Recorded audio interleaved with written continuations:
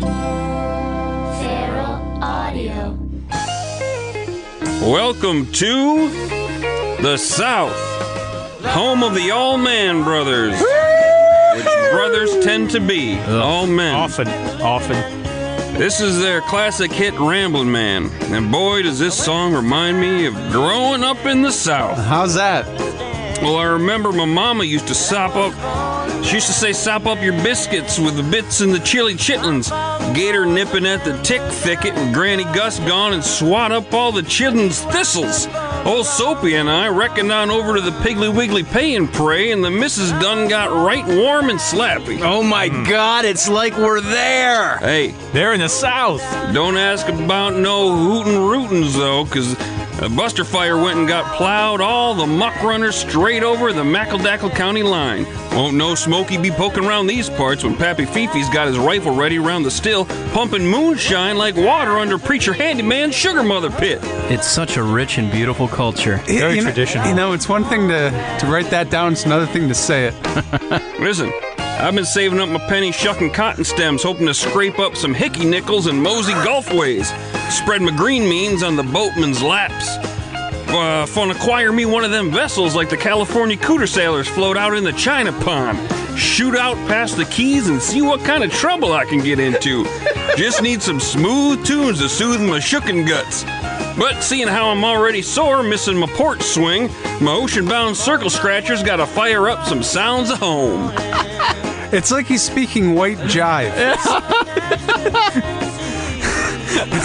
I've never heard a more racist term for the Pacific Ocean than the China Pond, and I commend you for that. Racist, it's a pond that takes you to China. This is beyond. I did partly grow up in the South. I lived in Louisiana for 6 years, and I want to say, JD, you completely nailed the experience. All I can say is, poo-yay, kelon yop yesha. Roscoe Pico Train. This is Beyond Yacht Rock, Southern Yacht.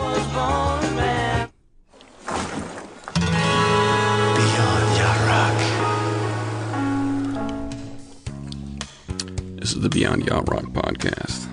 Podcast that creates musical genres, counts down the best songs in those genres. Why are we listening to Smokey Robinson? That's a great question. Why not? Number one, it's on shuffle. Oh. Number two, the Smokey Robinson song from A Yacht and Yacht made it into this year playlist. You fucking California cooter sailor. That is not what we're going to be hearing today. No. At all. Okay, let's get into the bone throw. Yeah. Hey, this is the Beyond Yacht Rock podcast. This is the only podcast on the internet that makes up musical genres and counts down the best hits in those genres. My name is JD Riznar. Hello, I'm Hollywood Steve. Dave Lyons. And I'm Hunter. We created the term yacht rock through our internet show Yacht Rock from 12 years ago.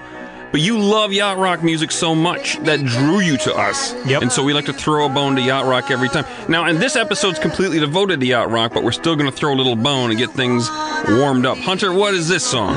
Well, we're not going too far from the South here, I'd say. This is Seals and Crop, If and Any Day. I think we can all agree. Wait, hold on. I just want to pause there. Yes, we are bone throwing Seals and Crop. So, Crofts. I was waiting for it. Good job, Steve. Ooh, listen to that bounce. I just want to bet with myself. I think we can all agree that Summer Breeze isn't yacht rock. But I think we could probably say that is proto, right? Yeah, that's what I would say. Too early, too folky, too acoustic, a little too hippy-dippy. You keep Summer Breeze the fuck off my yacht rock playlist. All right, settle down.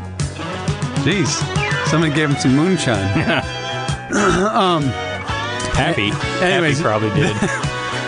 So, the question is, even after that stuff was really early, after Yacht Rock came out, could Seals and Crop learn from it and get onto the boat? And I would say, hey, yeah, why not? And this is that. I said the name already. It's If and Any Day. It's from their 1980 album, The Longest Road.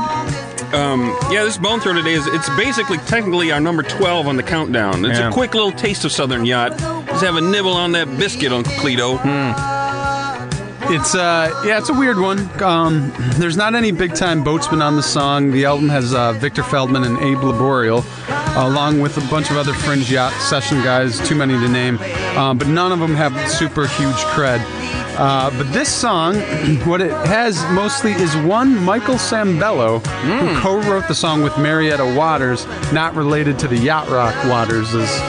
Sambello plays keyboards and that very yachty guitar on here that I think is about to kick in, which I really think ties this song together. Yeah. Listen to this.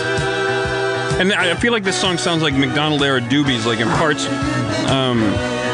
A couple of the songs today will kind of have that McDonald-era doobie sound, or even pre-McDonald doobies. Or even just Jack the McDonald Doobie's names. We got one of those coming up. I like there's beautiful electric piano in this, and I just love that Sambello guitar. Yeah, Michael Sambello is awesome, man. Sambello is mostly known for his work with Stevie Wonder, but and, he does and Maniac. Yeah, what about Footloose? Okay, How dare you, Hunter?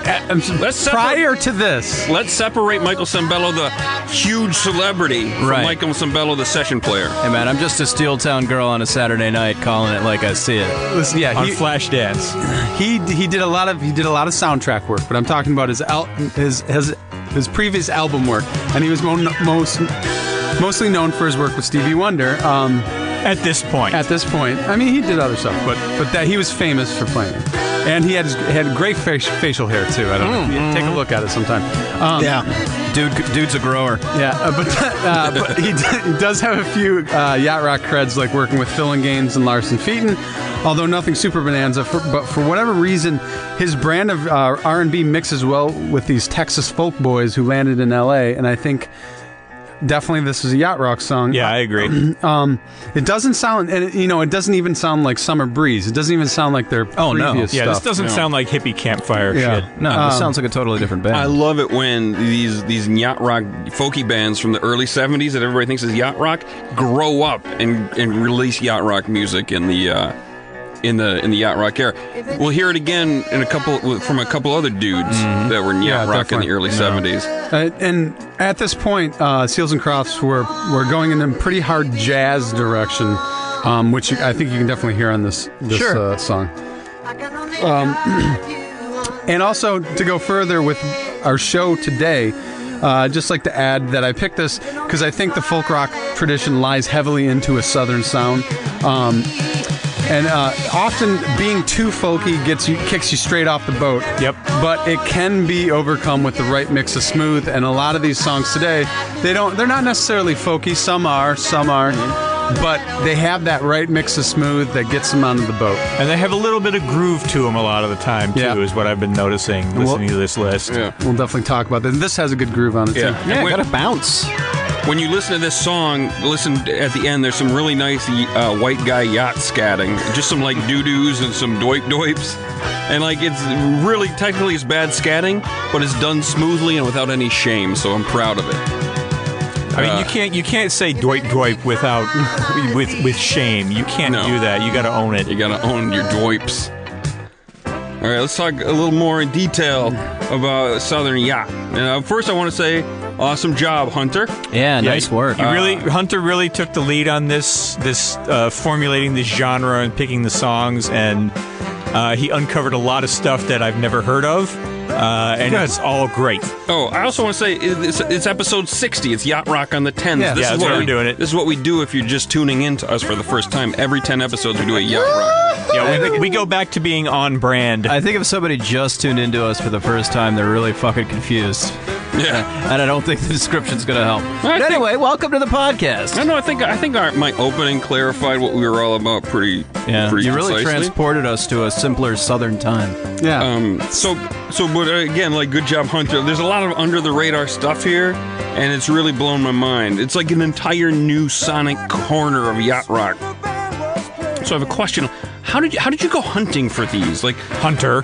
was it like what was the first thread you followed? Like, was there a Southern Jay Graydon you were pulling at? Well, I don't want to spoil too many things, but for later. But yeah, there was definitely some purple links on Discogs.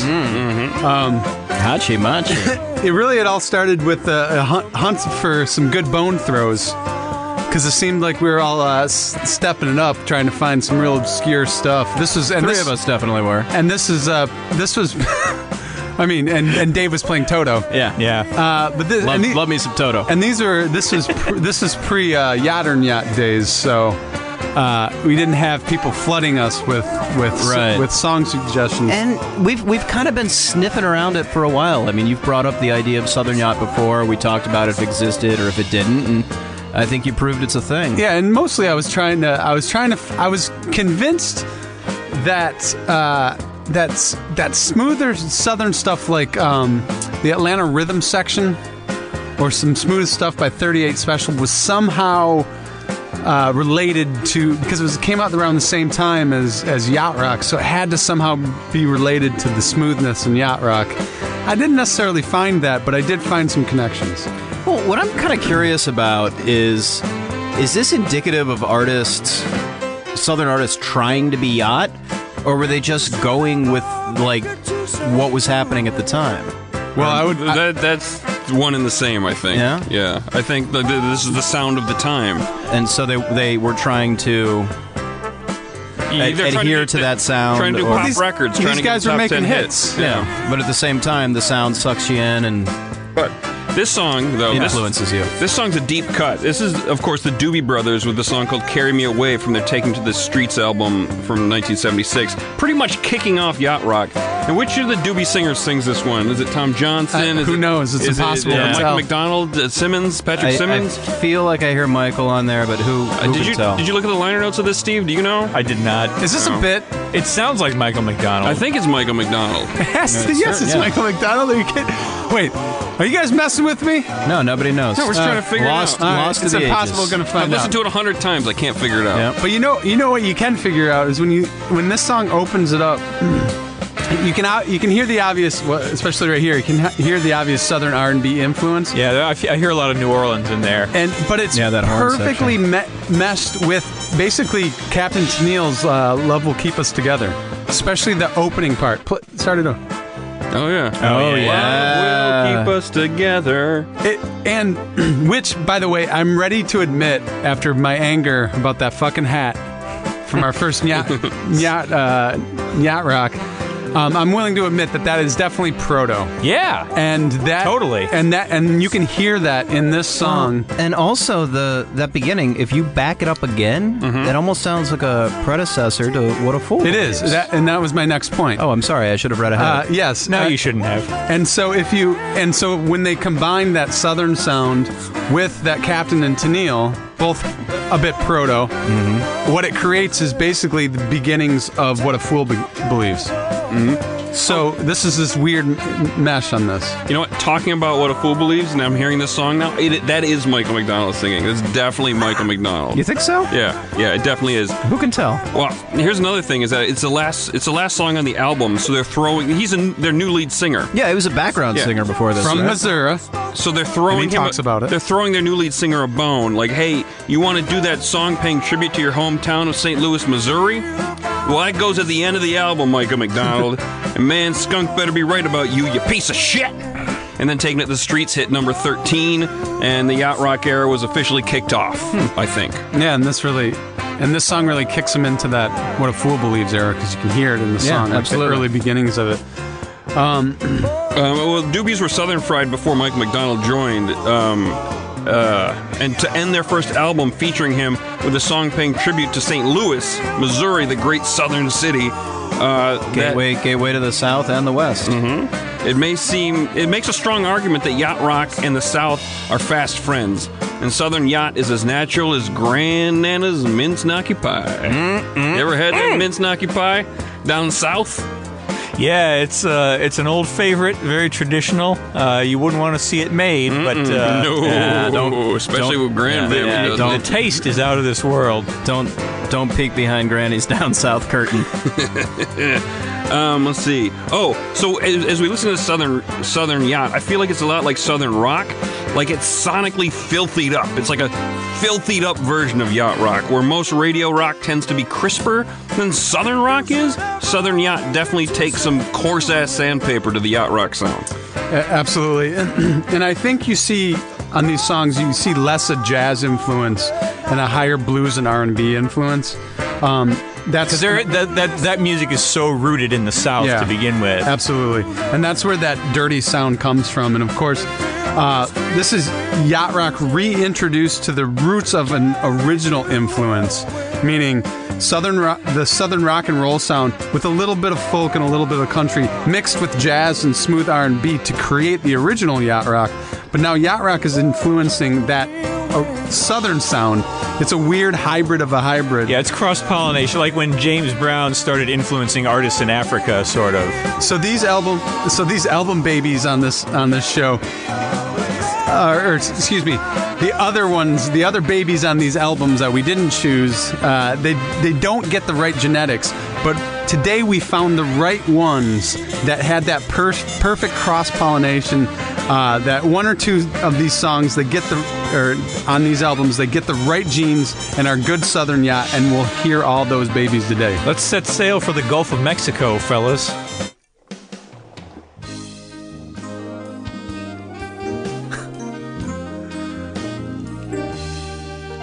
Number 10. Oh, Yeah. listen to that Alabama beef right off the bat. No idea what Alabama beef is, but you can hear it, can't you? Sure can. Absolutely. I find most of these songs, possibly all of them, so let's listen to it, have a deep, farty bass or keyboard line. Dirty, dirty farts. And this is absolutely no exception. It's almost all farts. I think from now on, that sound should be known as the Alabama beef. Alabama beef. Alabama beef. You know, I think the Alabama beef must be deep fried to produce all those farts. You know what's crazy is even Alabama must have really nice marinas where rich guys have boats. Oh, I'm sure. Yeah. They don't have a lot of coastline. They have that little tiny bit, right? Yeah. That's going to be a nice marina on there. No, those southern states. I mean, they just filmed Baywatch in Georgia. I mean, there's some West Coast looking places down there. Yachts aplenty. Did we say who this is? Oh, we did not. This is Dave. Would you like to say who this is? Yeah, sure. This is Byrne and Barnes with the hijacked doobie title, Keeps on Running. Hey, listen to this chorus. It shimmers like the sunlight glinting off a gentle wave in the distance of the Gulf of Mexico. But like the wave, Beautiful. but it's like a wave with a deep feeling of racial acrimony and some down-home cooking, like biddle knits and ripple rigs. Deep fried. Always deep fried in nutter butter oil. So these guys, these are Muscle Shoals guys. Yeah. And while they didn't have anyone on the boat on this album, I looked it up, and it's hard to find. But It's super rare. It's a collector's item. We talked about it before. Muscle Shoals was definitely. It's called an eye for an eye. Sorry. Muscle Shoals. Burns and Barnes, eye for an eye. If you have that in your record collection, you could probably sell it for $100. Okay, I'm sorry. Go ahead. No, I was just going to say that Muscle Shoals was definitely connected to If it's in good condition, you might get 500, maybe even 1,000 if you find the right guy. Mm-hmm. But no, Muscle Shoals. Let's talk about Muscle Shoals. You know, I looked this album up on allmusic.com. It's hard to find credits. It is. It is. Well, AllMusic has the release date in 2001, which is, we all know, is a re-release. Yeah, that's the reissue. The original one came out in, what, 81? I don't know. You're supposed to do the research on this this is your song. It was 81. Okay, cool. I was trying to spark conversation. You guys want to talk about Muscle Shoals? Yeah, sorry, bit yeah, over. let's walk through this. Bit over. Well, I just wanted to say that Muscle Shoals was definitely connected to the sound of yacht rock through Sanford Townsend. Which we'll talk about in the next song. Yes, possibly. Maybe we will. Spoilers much, Steve? Yeah, jeez. And so, if you really were inclined to this type of sound, you could definitely get some of that influence. And they would, and these guys would later go on to work with the Pointer Sisters, Patty Austin, and Earth, Wind and Fire. Oh my God, the amount of like hit songs they played on is staggering. I want to say they had more number ones. Are you than talking about Beatles, Muscle? I'm talking about the Muscle Shoals. I'm talking about Burn and Barnes rhythm section. Yeah, I'm just talking about Burn and Barnes. Let's talk about the Muscle Shoals rhythm section. Yeah, we've touched on it a bunch of times, but we've never really talked about it. What's the guy's name? Rick Kelly? Rick Hall. It was Rick Hall. He was the owner of Fame Studios, and he put this band together. And they were known as the Swampers. In fact, what's that shitty band that Sweet Home Alabama? Oh, Leonard Skinner? Yeah, they talk about Muscle Shoals has got the Swampers or whatever the lyric is. But that was the rhythm section. They were part of Fame Recording Studios, but then they left and made their own studio, which was the Muscle Shoals Sound Studio. I have it written down. I should look at it. No, just go for it. Yeah, all right. Call the Mama Muscle Shoals. Just let her rip. It's kind of Alabama's answer to Booker T and the MGs from the Stax Volt labels. Yeah. And as of a couple weeks ago, the Muscle Shoals documentary was still on Netflix. Highly recommended, very entertaining, and you will then know as much about it as I do. You guys ever driven down, I think, the coast of California? And there's like I never have. There's a Muscle Shoals exit. No? Oh yeah, I've seen that. Have you seen that? Yeah. It's like it's like a dock that goes out into like an oil rig or something. It's weird. Yeah, but And then a boat comes and takes you all the way around down the Panama Canal and takes you up to Muscle Shoals in Alabama. It's better. It's a portal. There's a wizard, and you buy a ticket from the wizard, and you jump through the portal, and then you're in Alabama. Oh, that's fantastic. I've never been there. And you're nibbling on Granny's hookah hockas. I'm gonna stop in next time. Yeah. It's deep fried in chitlin butter. Oh, it's an infusion. It's a butter infusion. I Oh, man, what a thing.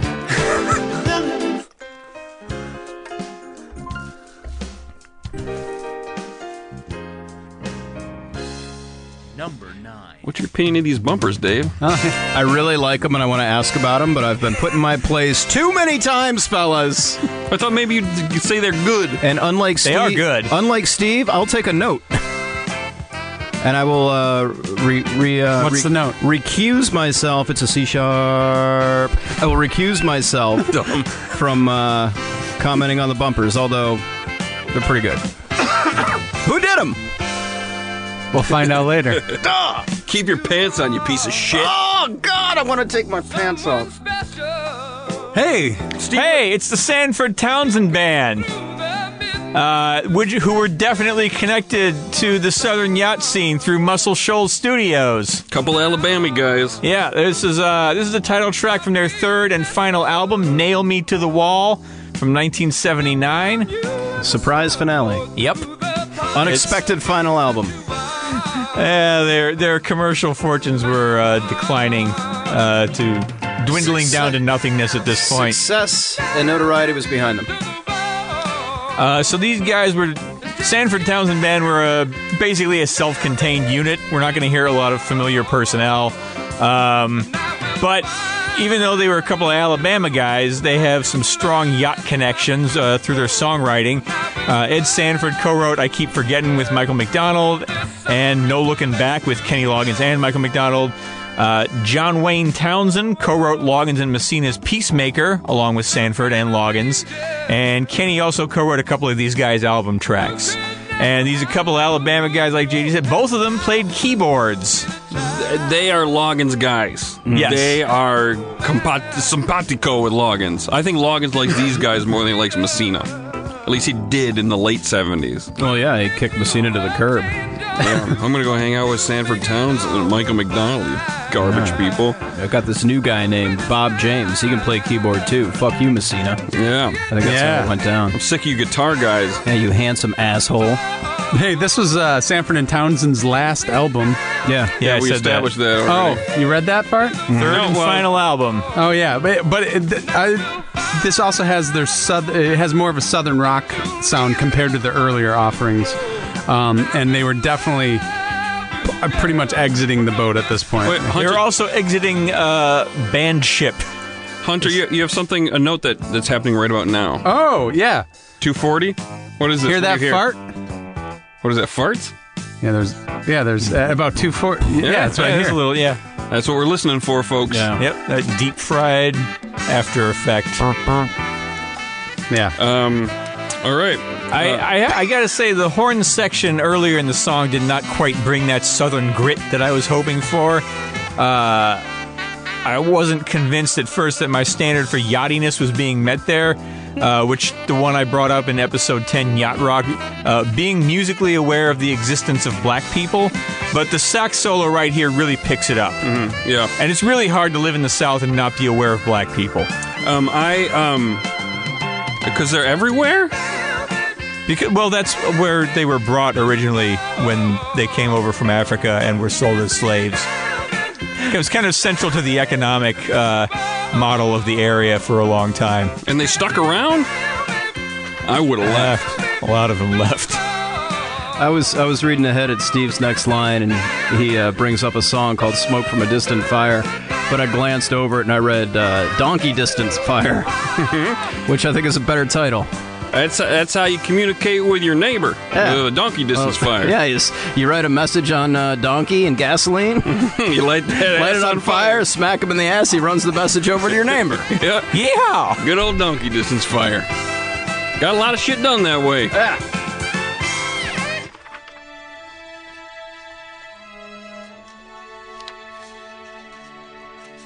Number 8. I wish those were mixed louder. Those are really good. Yeah, they are. I wonder who did them. We'll find out. You know, this is, Dave Loggins, fooling me. No, Dave Lyons. No, Loggins. I'm Dave Lyons. Oh, yeah. Hey, how are you? You can hear the yacht just right off the bat here. It sounded like you said the name of the song was Foolin' Me, but guess what it's called? The Fool. The Fool in Me. Me, like when you're getting done up by a fool. Yep. Yeah. Yacht right off the top. And it's a great example of the horns helping instead of hurting. Yes. Good point, Dave. You can hear a little bit of countrification in that light boogie rhythm. But Dave Loggins does not sing this like some old folkie who thinks he's still gathered around the campfire. Like, you can hear a lot of smooth yachtiness in that delivery of his. Yeah, that electric piano would be very hard to carry to the camp out. And to plug in. Yeah. Yeah, you got to run a stinger all the way back to your power source, I'll call it. I do think that this song would sound good with an acoustic guitar around the campfire, though. Yeah. But it's not arranged that way. They just build that shit out thick, and hence it's yacht rock. And D-Log sings with such a nice southern twang. This is a good example of southern yacht. In that sax, it helps so much. Yeah. Like, I don't like it for yacht rock, but I'm loving it here in southern yacht. It just smooths out that country sound. Yeah. So it's like back home when Joe Bob neck scrubbed that Razorback sniff liquor and Missy Crampappy busted a foot. Yeah. We'll forget Missy Cranbappy. Yeah. Sax and farts. Yeah. It doesn't help. It doesn't hurt that he's singing about fools either. No. I'll say this is pretty light on the farts with a lot of that tinkling keys on there. Said my wife never. But this does have a pretty hot thumping bass line if you really listen to it, which is kind of farty. And also, one might say that this 1979 album is self-titled, but actually this album is titled David Loggins, which is not his name. His name's Dave Loggins. Oh, okay. I was confused, and I went down this rabbit hole trying to find his real name, and all I could come up with was Dave Loggins. Yeah, that's his real name. I see. This one's called David Loggins. What an asshole. Yeah. Different. Also, it's hard to find liner notes on this album. Yeah. And I don't own it, but I do know that Randy Goodrum plays keyboards somewhere on here. Nice. I did find that out. He's got a lot of crossover on a lot of these. Like, we didn't necessarily pick a bunch of Randy Goodrum songs, but he's got credits on a lot of these albums. We definitely could have. I like all your fun facts about how often it was covered. Will you list the covers? Because I really do find that very interesting. Yeah, absolutely. This song was covered by Rita Coolidge, Kenny Rogers, Helen Schneider, who I'd never heard of, was a New Yorker, Sonny James, who's a country artist, and Tyrone Davis, who's a Southern soul singer. Yeah, he had a big hit with the classic "Turn Back the Hands of Time." It's really great. Yeah. So the point is, this song gets around. It gets around. I know we've talked about Dave Loggins before, but I looked up a little bit more about him, stuff that I didn't know. He wrote for Juice Newton. He wrote for Three Dog Night. And he also scored a #1 country duet with Anne Murray. That match made in heaven. Interested me not enough to listen to it, but I did write it down. Then I found out he wrote a song called Augusta which is some kind of theme to the Masters Golf Sports Contest. Ooh. Oh, that's And pretty I guess southern they right play there. the Dave Loggins Augusta theme. Is it like It's Augusta, Georgia, is where it takes place. Yes, Massachusetts. exactly. is it like John Tesh's Round Ball Rock for the NBA on NBC? No, it's terrible. And there's a live video of him playing it on YouTube recently, and I recommend you go check it out. He looks like an older, fatter Marlon Brando, and it's directed by someone named Kyle Loggins. I couldn't find any other credits for Kyle Loggins other than his own video editing website, splitscreenproductions.com. All right. Surprised that name hadn't been taken yet.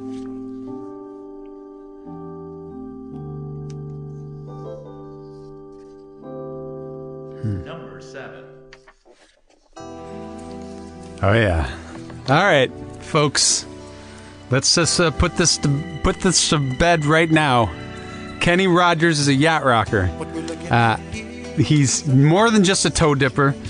His yacht captaining spans multiple albums in the 80s. Yeah. And even though he'll always be a country guy, it's time to start really recognizing how smooth that other white beard and yacht rock really was. And this particular song is perhaps Kenny Rogers at his smoothest with Heart to Heart from 1984's What About Me? Yeah, first half of the 80s, Kenny Rogers was very, very smooth and more pop than country. Listen to this. This could be a Lionel Richie song. Like, Lionel was smooth as shit, and he liked to dip his whole ass into country. This is Kenny doing the opposite. He may have done a song on this album. I wouldn't doubt it. Either this one Yeah, or those the one two work before. together sometimes. Yeah, He was they did. probably, I guarantee he was in the studio when Kenny was putting this song together, and he was like, Kenny, sing it like this, it'll be smoother. I'm Lionel Richie. That's what he Yeah, says that a lot. that's the thing about Lionel Richie. He's always telling you who he is. Yeah. Take a good listen to this song after you listen to us talk over it. Go home, listen to it. You're probably at home anyway. It's so schizophrenic in the best possible way. There's tons of weird parts, and each one is like super smooth. And of course, Did you hear that fart? that was a good fart. Yeah. Did you hear those farts? Yep, heard those synth farts. Those are the biggest farts on the song. But despite how crazy the song is, K-Raj still brings the country. The chorus in this song, which you just heard, it's balls out nuts. And there's a guitar solo that's just badass, and the bridge is the most intense fucking thing I've ever heard Kenny Rogers sing. He goes off the train. All right, let's read some names.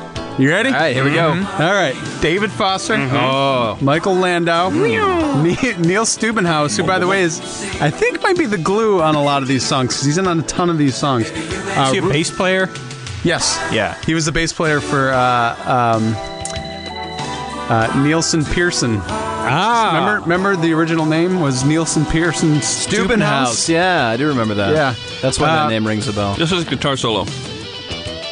Serious. Okay. I think that's Michael Yeah. Landau from Maxis. Yep, Yeah, sure and is. it's a guitar solo over a whole bunch of farts. And and also Richard Marx is on this, and who is getting into his Firekeeper days. Yeah. And James Ingram is on the opening song "What About Me."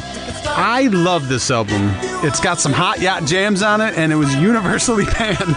As a lot of that stuff was. But it still got to number 31 on the Billboard 200 and number 9 on the country charts. This song's number one in my heart, but my heart ranks songs based on a complex algorithm of sales, blog mentions, critical syntax, net clicks, and more sales. That's pretty complicated. No wonder Mariah Carey ends up at number one. All the time. I chose this song because it's down and dirty Southern yacht. Yeah, there's a definite stank on that groove underneath this song. Like that, the rhythm guitar really funks up the smoothness. It gives it a nice little bite, like the savory citrus marinade on a really good rotisserie chicken, like Kenny Rogers likes to make. And there's a little bit of sultry synth in there, like the little whisper of the '80s Michelob commercials. Yeah. It's a nice little stylistic hybrid. It's got a lot of different flavors in there, and they all add up to something very, very nice. Dare I say it's a hot, bubbly gumbo like Gator Gus used to make back in Skinkletown. It's worse when I don't write them down first. Skinkletown is good. Yeah, I'd stick with Skinkletown. Hey, we're put a pin in all these because we Okay. got some nicknames we need Oh, coming okay, up. okay. I'd also like to point out that Kenny Rogers had the good taste to name this song after a Kenny Loggins classic, much as Jim Photoglow did with his undeniable yacht song "Steal Away." And Photoglow definitely has some maybe some country yacht, some definitely has some yacht country. connection. Yeah. I just want to give a little biography of Kenneth. Kenneth Rogers. He's The first. Yeah, he's well known for being a country musician and for having awesome chicken. Kenny Rogers Roasters. He was from Texas and first was known for his work in the psychedelic country rock band First Edition, which some might say is proto-Southern rock. Hey, I just checked in to see what condition my condition was in, and that condition was smooth. Yeah. And then he became an extremely mainstream country music artist with a great beard and, of course, perfected the art of acting with the movie Six Pack. Untouchable. God, it's a good movie. Him and a young, not Deborah Messing. Who married Josh Brolin? Probably Deborah Messing. No, it was Debbie Page. What the hell's her Debbie name? Page. That's who it was. It was. Damn it! Who was it? She was in Secretariat. I have a set of her bowls left over Nah, from the I'm movie. brain farting on her too. She's from Streets of Fire. Yeah, I was just going to wait for him to... and I think wasn't Anthony Diane Lane. And was Anthony Michael Hall in Six Pack? Wait, who else? Name some more people. Rod Temperton.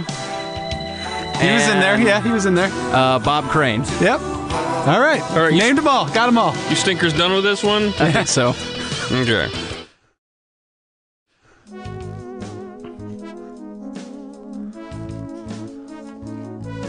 Number 6. Seems like they're getting quieter. Well, give him a little pepper on the. I mean, They all. turn your headphones up. The wink wiggle? Yeah. No, listen. All right, put a pin in that one. We got some nicknames coming up. Okay. Hey, I can't use wink wiggle now. Steve, what's the number 6? Why, here at number 6, it's England Dan and John Ford Coley with Caught Up in the Middle. What? More yacht rockers finding their way to the boat in the yacht rock era? That was some good foreshadowing earlier, because here it is right now. We've talked about these guys' signature hit, I'd Really Love to See You Tonight, on a couple of occasions now. But here's where they really come on board the ship. This is a track from 1979's Dr. Heckle and Mr. Jive album. Such a good title. That is a fucking title You right know what? there. I just want to say, I don't like saying England Dan and John Ford Coley. It's dumb.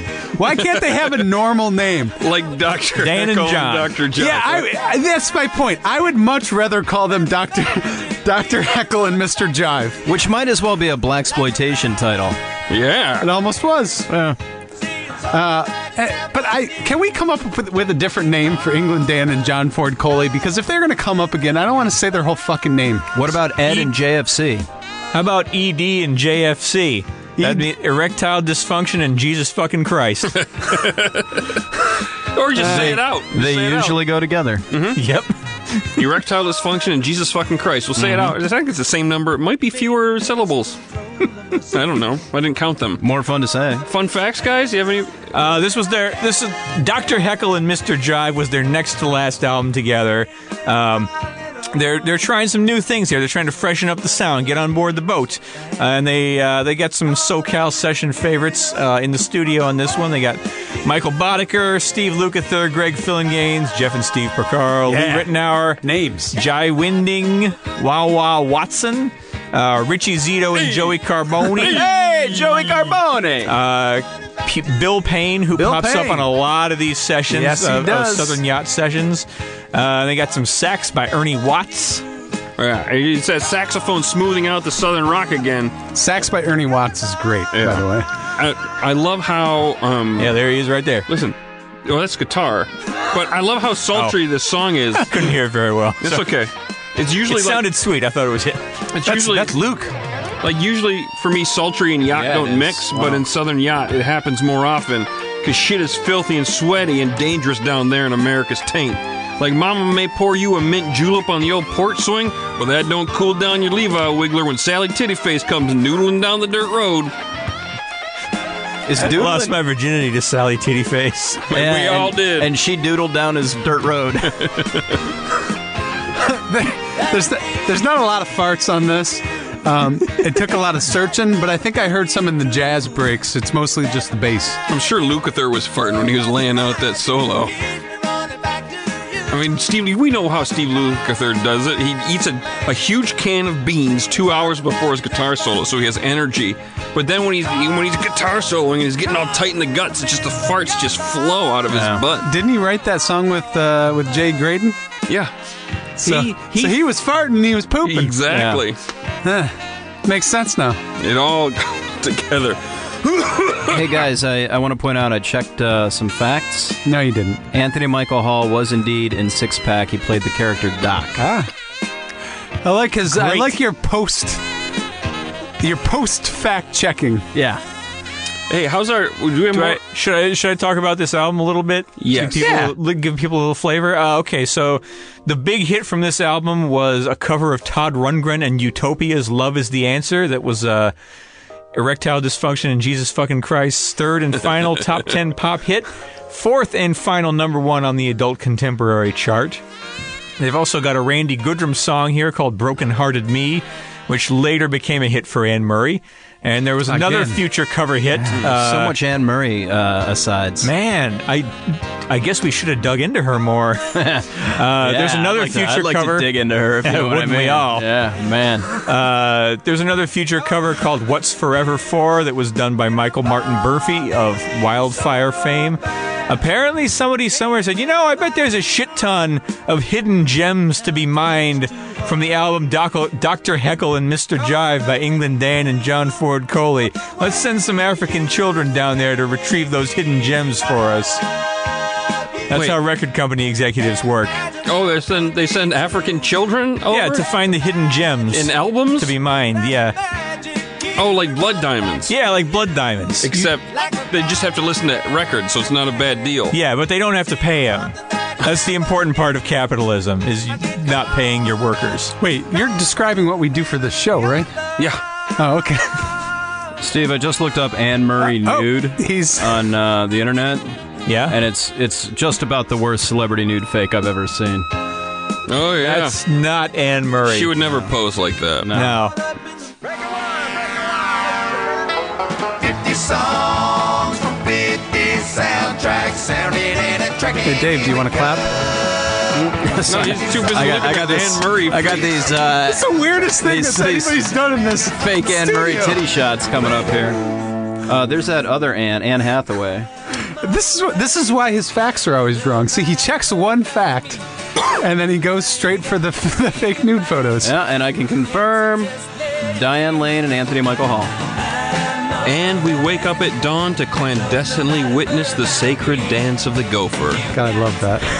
Love that part. Caddyshack!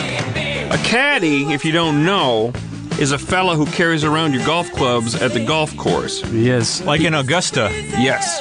But he also has a consultory duty. Consultory? Consultory.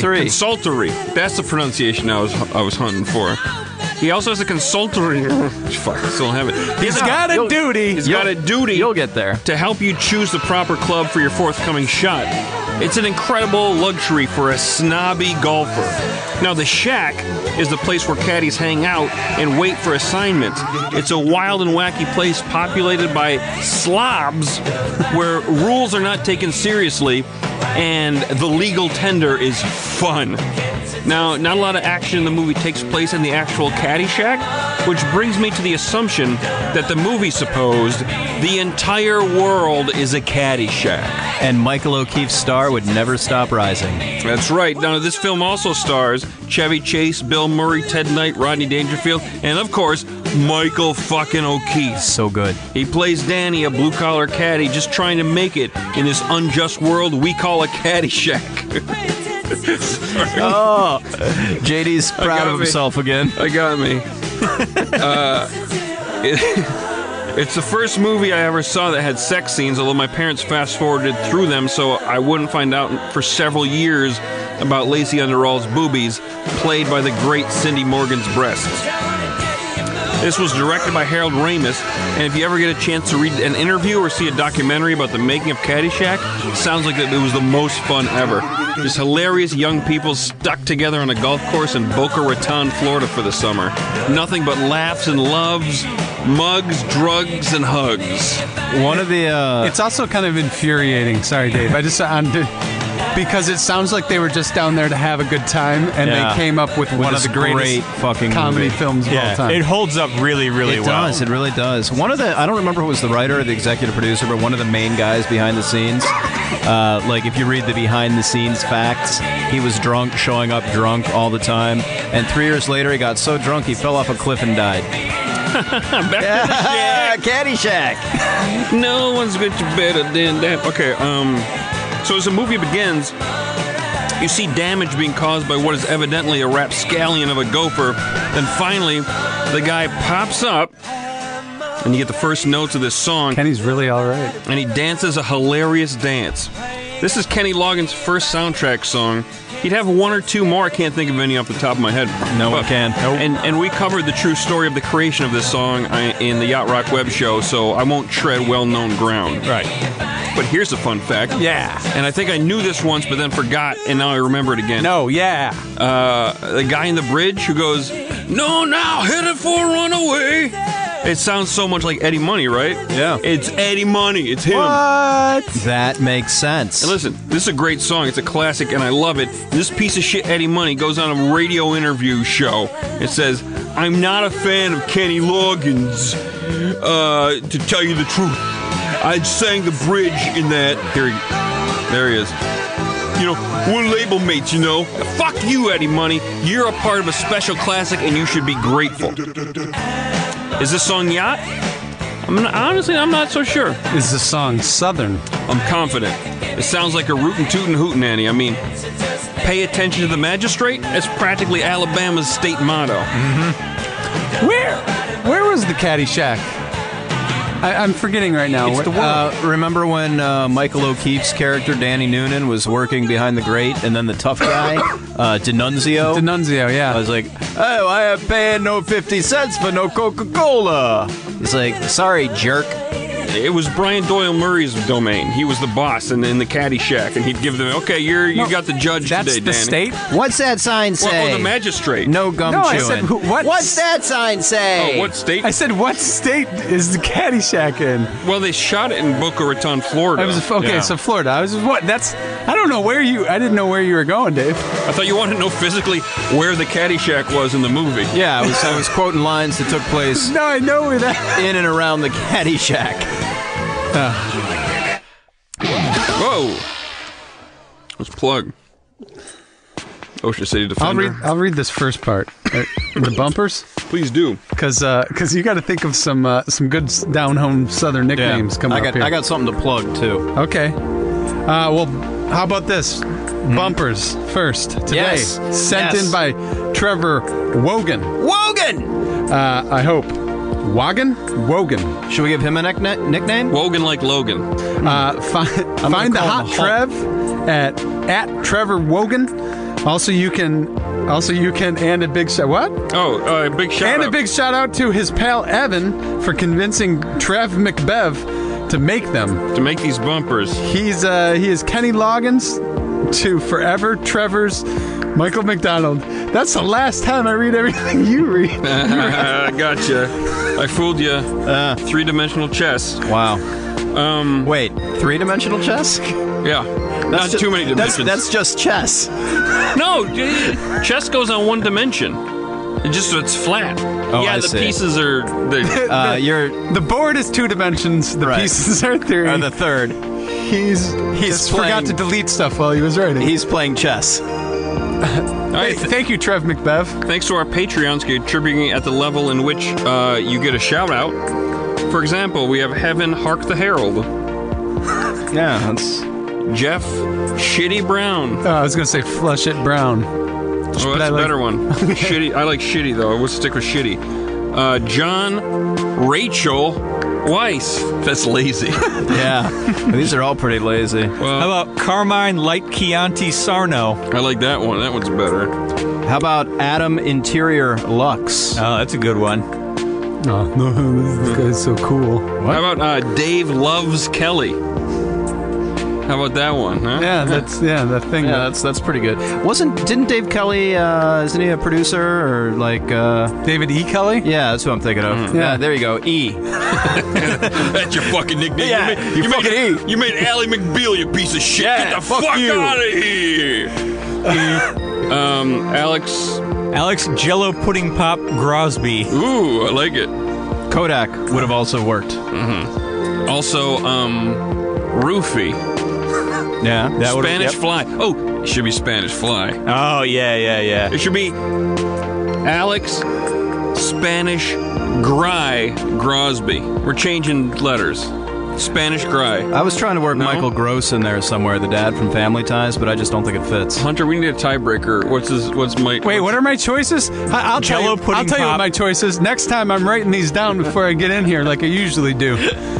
Hey, thanks, patrons. Yeah. All right, I got something I want to plug. Oh, April 7th in Highland Park at the Offbeat. Big musical event going down, 8 p.m. It's free. It's called Bring Your Own Tribute Band. Don't bring your own tribute band because we've already brought our own tribute bands. they're booked already. Yeah, you can see my friends and I perform in such bands as Fat Lizzy, a tribute to Thin Lizzy, and whatever we call the Screeching Weasel tribute group. It's going to be great. It's free. 8 p.m. Highland Park, April 7th. Is that it? Yeah, that's it. Ocean City Defender, ladies and gentlemen. Making bumpers and beds. He doesn't make music? Oh, wait. Not the song. Number 5. Bumper. He doesn't make music. He makes bumpers like for cars and beds you can sleep on. Yeah. Bumpers and beds, like a race car bed. Yeah. Wow. He makes race car beds. Oh, I want one of those so bad. Hey, song number 5, Dolly Parton. Hey, Same Wow. old fool. Dolly Hey. Parton on the boat. Dolly Parton. Yeah. Hey, With another song about fools. Guys, I'm starting to sense a theme. what's the theme? Fools. I thought you were going to say Southern Yacht. Oh, Southern no. Fools. Yeah. So, JD Risner, I was listening to this and I was thinking, like, hey, this sounds like it's in the Crossfire, you know, Christopher, but like, this is 1980 and Christopher Cross wasn't invented for another year. And then I looked at a few of the liner notes, and then boom, a Michael Omardian, Christopher Cross's producer, who created the Crossfire sound, and he arranged this song. He was the arranger. This ear that I'm developing is stupid. Sure is. You know what? You're right. I think from now on, when we refer to the Crossfire, we should describe it as being caught in the Crossfire. Oh yeah. And I definitely hear Dolly was caught in the Crossfire on this. It was just embers in Michael Omardian's mind. It hadn't inflamed with the Christopher Cross's debut album, but it was happening. And this is a little bit more stankalicious, the groove here, than you would normally, like, that you would hear on the Christopher Cross album. This is like 50% farts. If you listen to this, it's amazing. Yeah. And it's got a great bounce. Yeah, it does.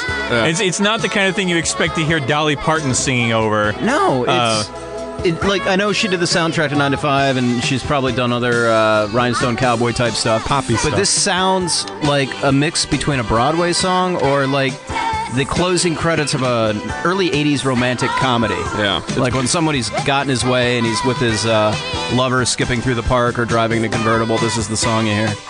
Walking down Fifth Avenue. Oh, good avenue. Yeah. It's in my top 5.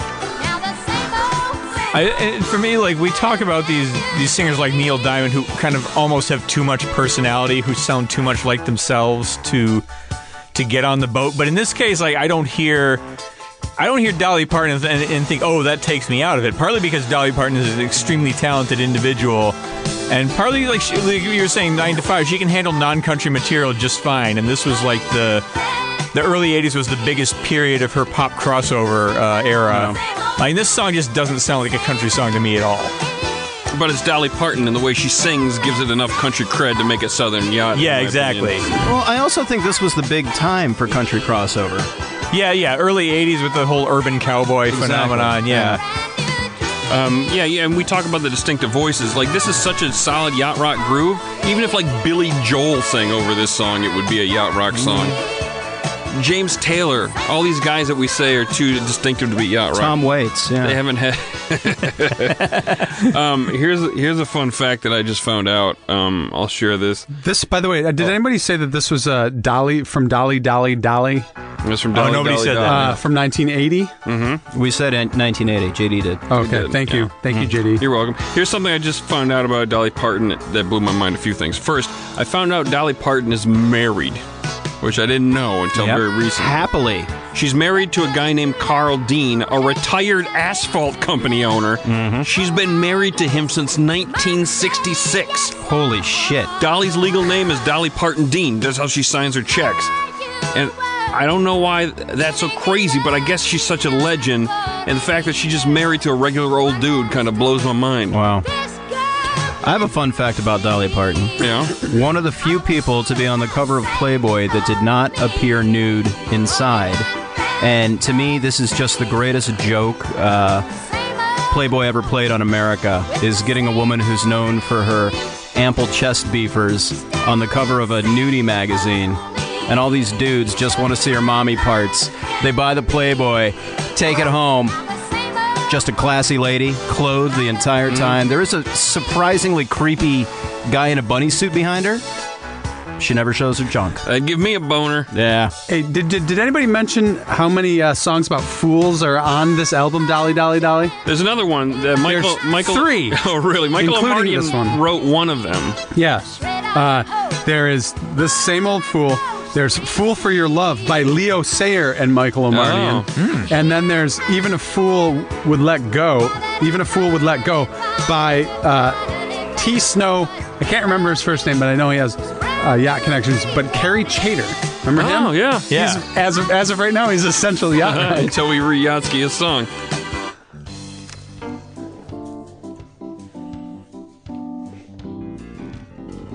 Number 4. All right. This is Southern Yacht at some of its filthiest. The sound is just dirty, dirty, dirty, dirty. Let's dial it down on this one. I'm hearing a pattern with the Southern Yacht where the compositions can be pretty similar to classic Southern California yacht, but the musicians play and then put a real heavy dose of stank on the grooves underneath. Like it's like being on a boat where nobody's pumped out the bilge water in a while. Yeah. Ugh. Them's the farts. Yeah. And them's the farts. This song. Oh, this is Greg Allman, the Greg Allman Band, Crying Shame. Oh yeah. This song has a real popping, almost funk bass. Not sure if I can call that a fart, but it's definitely stanky. Whatever it is, it's stanky. It's bilge water. Bilge water. Yeah, so this is Greg Allman. He's tall, blonde, and manly. Made him the perfect rebound lover for Cher. He's kind of the polar opposite of her former lover, Sonny Bono. Yeah, he's probably a good skier, too. Ooh. Oh, Dave. Too soon. Sonny Bono, buried right next door to Frank Sinatra. Right next door. Yeah. They're buried in houses. Yeah, they kick it. They're kicking it over in Palm Desert or Crystal Springs these days. Some town. I don't know. So listen. This got past me for a while, Did but it? I finally read this and it sunk in. This is not the Allman Brothers Band. This is the Greg Allman Band. And if I were an Allman, I'd be pissed. He's fooling everyone. Everybody thinks they're buying an Allman Brothers Band album, and everybody knows the star of the Allman Brothers was bassist Barry Oakley. Doesn't even get to use the name when he has to go solo. That's a good Allman Brothers joke. Thank you. Might be the first Allman Brothers joke. Some people say the Allman Brothers was the first Allman Brothers joke. So, Crying Shame is off the Greg Allman Band's third album, 1977's Playing Up a Storm. Third album. Third. It's got Victor Feldman, Poppy Page, that's Marty Page. It's got Dr. John, who's a possible yachter that we've never explored. He plays piano as Mac Rebenek. That's his real name. Ah, He's credited as Mac Rebenek on here. Yeah. And then a bona fide yacht rocker Neil Larson's on this shit, too. I looked at the album, and Neil Larson, from Larson Featon, was listed as being in the Greg Allman Band on the sleeve, not just the session guy. I don't know. I think maybe it was just for this one, but that Neil Larson's on a lot of these songs. These Southern Southern Yacht songs. Was it Larson, Feet, and Steubenhaus, or was it a different combination? No, Steubenhaus. it was Nielsen, Pearson, Steubenhaus. Okay. But it seems like it was also very often Larson Steubenhaus could have had a great. I think they both play bass though, don't they? I don't know. It doesn't matter. You can have two people play bass. Yeah. Especially with the I've Southern heard of a Yacht. double bass. Like that band in Jagiello Fleet. Yeah, Remember that band? Yeah, it's Yeah. a good band. Steubenhaus and Page. I'd listen to them. Go ahead, Steve. Steve has some fun facts. I was just gonna talk about how the jazziness of this song. Like the Allman Brothers had always had a stronger facility for jazz than a lot of their Southern rock contemporaries, and you'll need a little bit of that feel to sound like you belong on the boat, at least usually. And the Allman Brothers have played a lot of jazz festivals later in their career.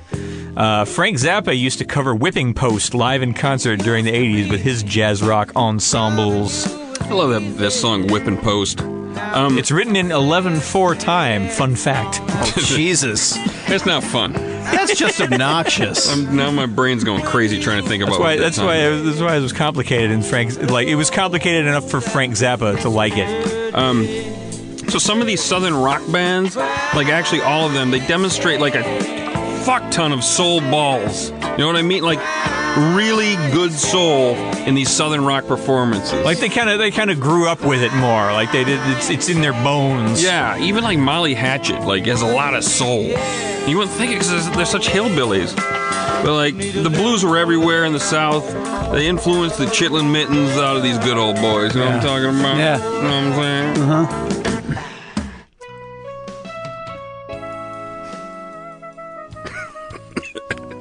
I like these bumpers. Yeah, I do too. You know, there's a lot of southern parts of Michigan. That's called the Chitlin Mittens. The Chitlin Mittens? Yeah.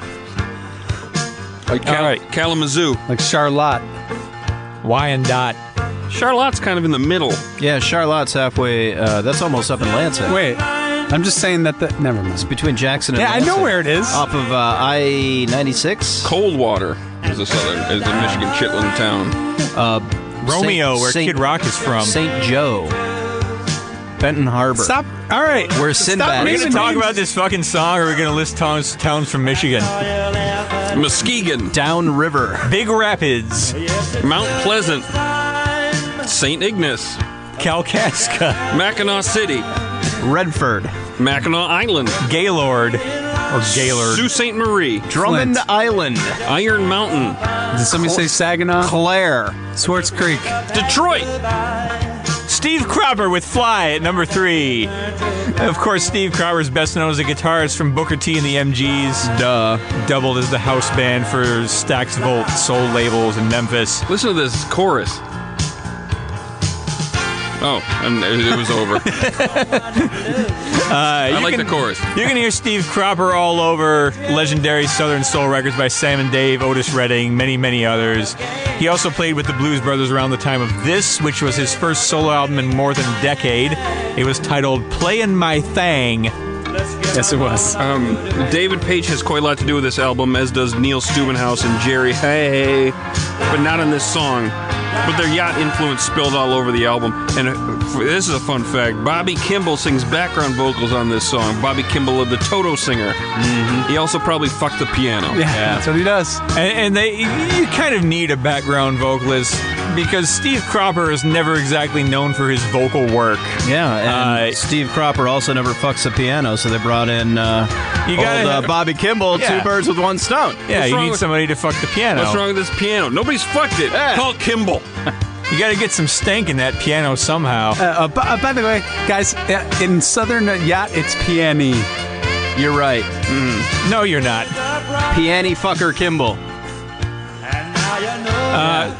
Steve Cropper's singing style. I found one of the only reviews of this album available online. It's from the Stanford Daily. The headline is "Singin' Ain't Steve Cropper's Thang." Wait, Stanford where? I assume Stanford University. Okay. I did just a college paper review from 1981. It says, Oh, because the album's called Playing My Thing. yeah, Playing My Thing. It wasn't some random guy in Stanford Francisco. really took the piss out of old Steve Cropper. Not some random guy in the San Francisco Bay going like, I'm going to put Thang in my title. That's like Joe Stanford's local zine. But yeah, Cropper, in the article, they said Cropper said he hasn't seriously sung since high school, and they describe his baritone as woeful. Yeah, Steve definitely had a touch of the yachts here. Touch of the Yeah. This is released in this was released in 1981. His previous solo album was 1969.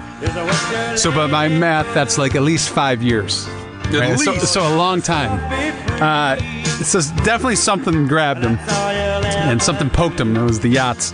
Somebody grabbed his thing, started playing it. Around this time, he was sessioning for guys like Sanford Townsend, Stephen Bishop, and he was on the Manhattan Transfer, that Bonanza Yacht Rock album. Yeah, we got to dig deeper into that one. So I'm going to ask a hard-hitting journalist question here. All right. I'm listening to this song.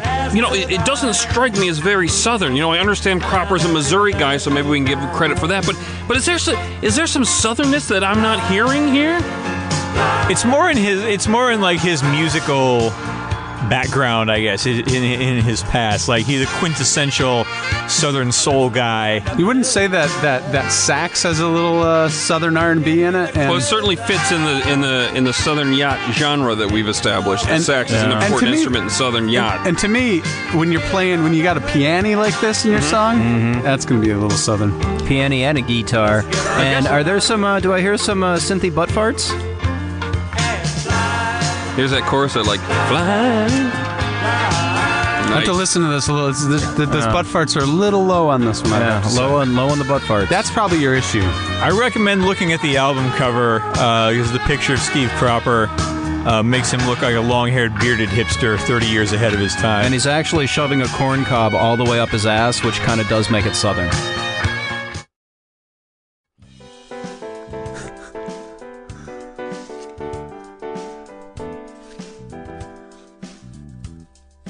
Number 2. Oh, listen to that Bilgewater groove starting us off here. This song is all farts. I really like this Bilgewater description you've stumbled upon.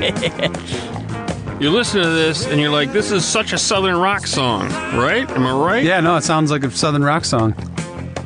Like, you're thinking this isn't Southern yacht at all. It sounds like the filthiest Molly Hatchet song ever to come out of the swamp. Oh, what is it? This is called Little Feet's Red Steamliner. Red Steamliner by Little Feet. Streamliner. Right, whatever. Here's what counts. Here's what matters. Not Big the title, old but red this. streamliner. Listen. That's Michael McDonald's voice. That's the one instrument that's more important than electric piano or percussion or anything in yacht rock. The fact that Michael McDonald's voice could turn this song, this filthy, farty Southern rock song, into yacht rock, that's a powerful tool to pull out. Patrick Simmons of the Doobs also sings background vocals on this track, helping it give that Southern doobie sound. Because, of course, Patrick in the Doobs during their most Southern rock era. This is from the 1977 album Time, Love is a Hero. So this is early in yacht Somebody rock. just tweeted me about this. Like, hey, you guys should look into this album. And I said no. Yeah. I've been sitting on this, waiting for the Southern yacht. Yeah. You got to throw him off the trail This sometimes. one's mine. Wait, You can't find it before I do. Wait, no, you can't find it before we talk about it. Yeah. It was the Modern Folk at the Modern Folk. He made some bumpers for us, so I want to shout Yeah, we him like out. that guy. Yeah. Okay. Good bumpers. So it's from 77. It's very early, so it's not the yachtiest thing on the planet, but the elements are all there, and especially for a Southern rock jam. Yeah, I'll talk a little bit more about Little Feet because they're a really interesting band. They were formed by slide guitar specialist Lowell George, who used to play with Frank Zappa back in the early 70s, and also then LA-based keyboardist Bill Payne, who pops up on a lot of these Southern Yacht sessions. Little Feet always had kind of a little bit of an eccentric streak, given that Zappa background, and they were always more difficult to pigeonhole musically than most of the rootsy Southern-type rock bands. And this album, this was late in their career. This was sort of a battle between George and Payne over the direction of the group. Bill Payne and the band's other singer-guitarist, Paul Barrere, they wanted to go more in this jazzy, fusion-y Southern Yacht direction. And Lowell George did not. Fuck him! So he didn't write nearly as much for this record. And it's like the band is sort of losing his personality. But to be fair, he was also a heavy drinker and drug user, and he died 2 years after this. Kind of like when you start taking the podcast in an all-giant paragraphs direction, and the rest of us stop contributing altogether. It's also when nobody is writing anything, so I feel obligated to fill it up more. I'm not... Listen, you helped me out big time on this one, but I'm not talking about this. Just in general, the direction that that you would take the podcast, where you would get a big head, you'd say, "Oh, all giant paragraphs. You guys are coming along for the ride," and then we just stop, just like this guy did. Yeah. We just stop contributing. Yeah. All right. Yeah, give it to him, JD. Well, stop talking. No, I'm not criticizing you for this one.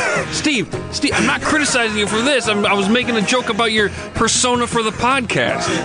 Not this particular thing. It was concise and wonderful and had lots of information. Yeah. Steve. Hit him again, JD.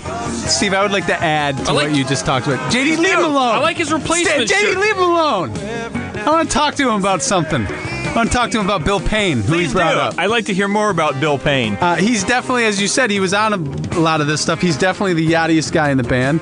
He worked with Sanford Townsend, Chunky, Noby, and Ernie. Oh. He worked with the Doobies, obviously, Stephen Bishop, and the Pointer Sisters. And as we have talked about today, he was on two things, including before this, he was on Greg Allman's song and England Coley. What are we calling them? Erectile dysfunction and Jesus fucking Christ. All right, that's so much easier. Really fixes that issue. I got a fun fact about this album. Can I say it? Of course. This album also features Jeff Skunk Baxter on the dobro. See, nice and concise. That was fun. Oh, it's good. This is a perfect one for this one. Yeah. It's number 1. Why I say that? This guy played on that song. What? Yeah. What's this called? I'll tell you in a second. First, I want to say how great this album is. What is the album? You're going to find out in a second. This is what made me push into the world of Southern Yacht. On this album, there are super smooth Southern rock bands. Excuse me. Fuck it. I fucked up.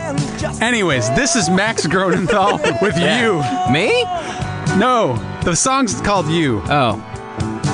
So there's some super smooth Southern rock bands, like I spoke about earlier, the Atlanta Rhythm Section, 38 Special, and I was bound and determined to connect them somehow to Yacht Rock. I couldn't really do it, but I did come across some names that had some interesting connections, and this was the biggest and best in my mind. This, as I said, this is Max Gronenthal, and this is from his amazing 1979 album, Whistling in the Dark. Which is extremely difficult to find. I don't think it was ever put onto CD or cassette or anything, only vinyl. And if you can find it, pick it up, as it's also not on Spotify. Yeah, this is a great find. I'd never heard of this guy. There's not a lot of info out there about him. It's because he's a man of many names. Oh, okay. Yeah, that's the problem. Tell me more about his many aliases. So we'll start from the beginning. Max Gronenthal was born in Nebraska. He loved R&B and played the sax, Hammond B3, and sang. He probably did more than that, but I couldn't confirm it. He hooked up with Tommy Bolin, who would later go on to play with Deep Purple. They either moved out to Denver or met in Denver, and they both played in a jazz fusion group. He then went to Oklahoma to work on his piano and songwriting skills. In 1979, he completed his first solo album, this one, Whistling in the Dark. And on this album, he would get two guys named Kenny Loggins and Michael McDonald to appear. In fact, this song, You, was co-written by McDonald and features him and fellow doobie Patrick Simmons on background vocals. They both sang background vocals on the last song, too. That's amazing. Package deal that we don't hear about very often. I guess if Michael McDonald's going to sing background vocals on a Southern rock song, he brings Patrick Simmons over. This is more your thing, Patrick. They want me, but it's more your thing. Yeah, well, maybe it was like his buffer, so he wouldn't like embarrass himself with this. Maybe Patrick Simmons knew the Southern slang like you do. He could go and he brings him along like the almost like a chitlins. translator, like the toothless cousin fucker that he was. Yeah. I have no idea what these guys are saying, Patrick. You got to come and talk about chitlins and dirt paths and Cindy Titty Fucker. Sally Titty Face. I forgot. I can't No, believe I forgot her you name. haven't met Cindy Titty Fucker. No, I haven't, I guess not. She's something. So Max Gronenthal would go on to make appearances on Loggins' High Adventure and Night Watch albums. He was also on Airplay's Nothing You Can Do About It.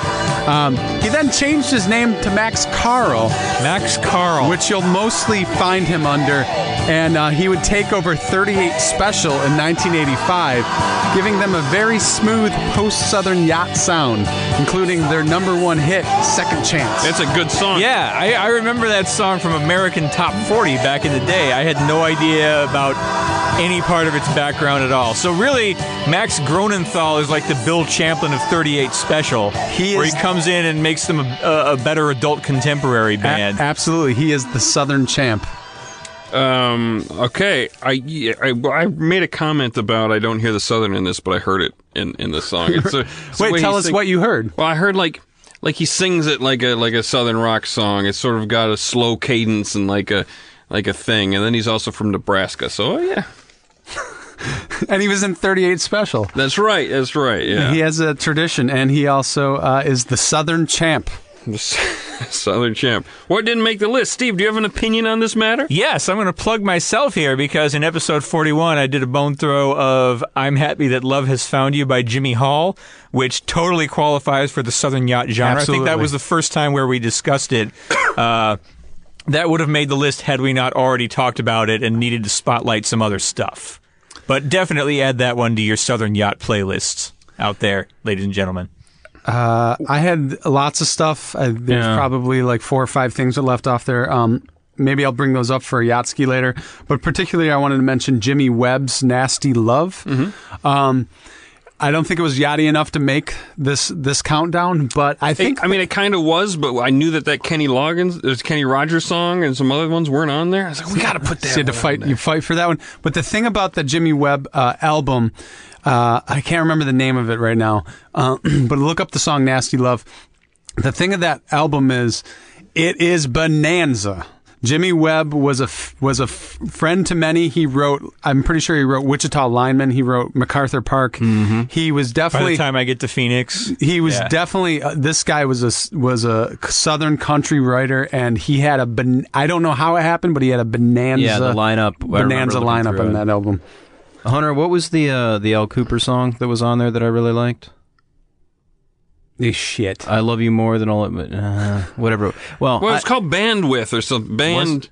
Bandstand. Bandstand. Yeah, I wanted up on the it, bandstand. I wanted it on there just because Hunter and I were at a party a long time ago, and everybody started buzzing that Al Cooper was there, and I wasn't aware that Al Cooper was Bob Dylan's keyboard player and that he formed Blood, Sweat, and Tears. And somebody introduced me to him, and I was really bummed out because I thought I was about to meet Alice Cooper. And that's why I thought Al Cooper should have been on the list. But you got to tell the story anyway. Yeah. And that's a fun album. It's called Championship Wrestling. Yeah. It's actually a pretty cool album. I think it might have been nice to hear like some more Southern Fried Doobie stuff to sort of tie everything all together. I mean, we heard that Carry Me Away or whatever that one was called at the top, but like the song Living on the Fault Line from the album Living on the Fault Line has a very Southern feel despite the implication that it's a Frisco song. It's kind of like a jazzy Southern yacht jam sesh. Yeah, the album cover kind of gives you the vibe that it might be a Frisco song. Yeah, Living on the Fault Line. I don't think that's talking about Transamerica Tower. Alabama. But there's lots of flavors in that song. It's really weird. It's a very interesting song. Do we have a name for what you are when you're on the Doobie Brothers line? Is it? It's the Doobie Bounce. Okay, is this the Doobie Bounce? I think so. Okay, yeah. so we don't need to repackage Living on the Fault Line for anything. No. Okay, good. So join us next time. I'm in the captain's chair with Duets. It's duets by two people you do not want to imagine having a romantic relationship together. Kind of, these two might have fucked 2.0, The but opposite of... Not quite. It's not quite. I don't want these two to have fucked. Where I really did. Yeah, yeah. I don't want to think these guys fucked. All right, a little bit of change at Beyond Yacht Rock. Yeah, we got some Positive life changes have caught up to us, and now we have to some go. of us. We have to go bi-weekly until July. Well, you just really threw it out there. Dave, can we mention you have a very good job coming up? Yeah, I gotta go to Hawaii and make a movie. Yeah, and so there's going to be some difficulties trying to get Dave into the show, and so I'll still be writing in facts. Yes, he'll still be doing lots of fact checking in Hawaii. He's going to have some time, and it's going to be beautiful weather. But also we have also been very busy, so it seems it would be a little counterproductive to try to wedge more guests or Dave like phoning in. So we're going to do half the episodes while he's gone every 2 weeks instead. Dave is going to try to get here for each one of those, and I'll be flying back. We might have some fun guests filling in for me. Yeah, we don't really know. We don't really know how we're going to play handle it by ear. But we don't want to get too far ahead of us without Dave, because he's definitely An integral part of the show. absolutely. He's at least a quarter of the show. Who's going to get things wrong if I'm not here? Exactly. But deepest apologies to you guys caught up to the show. For those of you just joining us, take it easy catching up. Yeah, for our older fans, it'll give you a chance to catch up on the newer stuff. For our newer fans, it'll hopefully give you a chance to catch up on the older stuff. And for you, our patrons, we'll try to make it up with some extra stuff from the three of us. Maybe Dave will phone in some facts. Yeah, send me your phone number, Mel. We'll be bored in Hawaii. I'm sure you'll have nothing to do. Maybe Dave will leave a message on our machine. We'll just play some facts that hey, I found out some new facts today, and he'll just list them up. We'll give you some extra stuff. We understand if you're not happy with this. Larry Hagman was bisexual. That's a great preview. Great preview for some extra stuff we'll give you while we're missing half the stuff. So thank you very much for your support. Dave will be back soon enough. You'll have plenty of fun facts, and let's go to the end. And we will do stuff in the meantime, just not quite as much as frequent as I had hoped. Hopefully my cough will be over by July. Who wants to read the credits today? I'll read them. Find the Southern Yacht playlist by following JD Riznar on Spotify. Go to yachtrock.com to buy t-shirts, read the captain's blog, and see show notes by Tim Malcolm. Follow him on Twitter at Timothy Malcolm for fun facts. Send questions via Twitter at yachtrock. Follow JD at JD Riznar. Follow Hollywood Steve at Hollywood Steve H. Follow Dave at David_B_Alliance. Follow Hunter Stare at Hunter Stare. Like Yacht Rock on Facebook. Follow Beyond Yacht Rock on Instagram.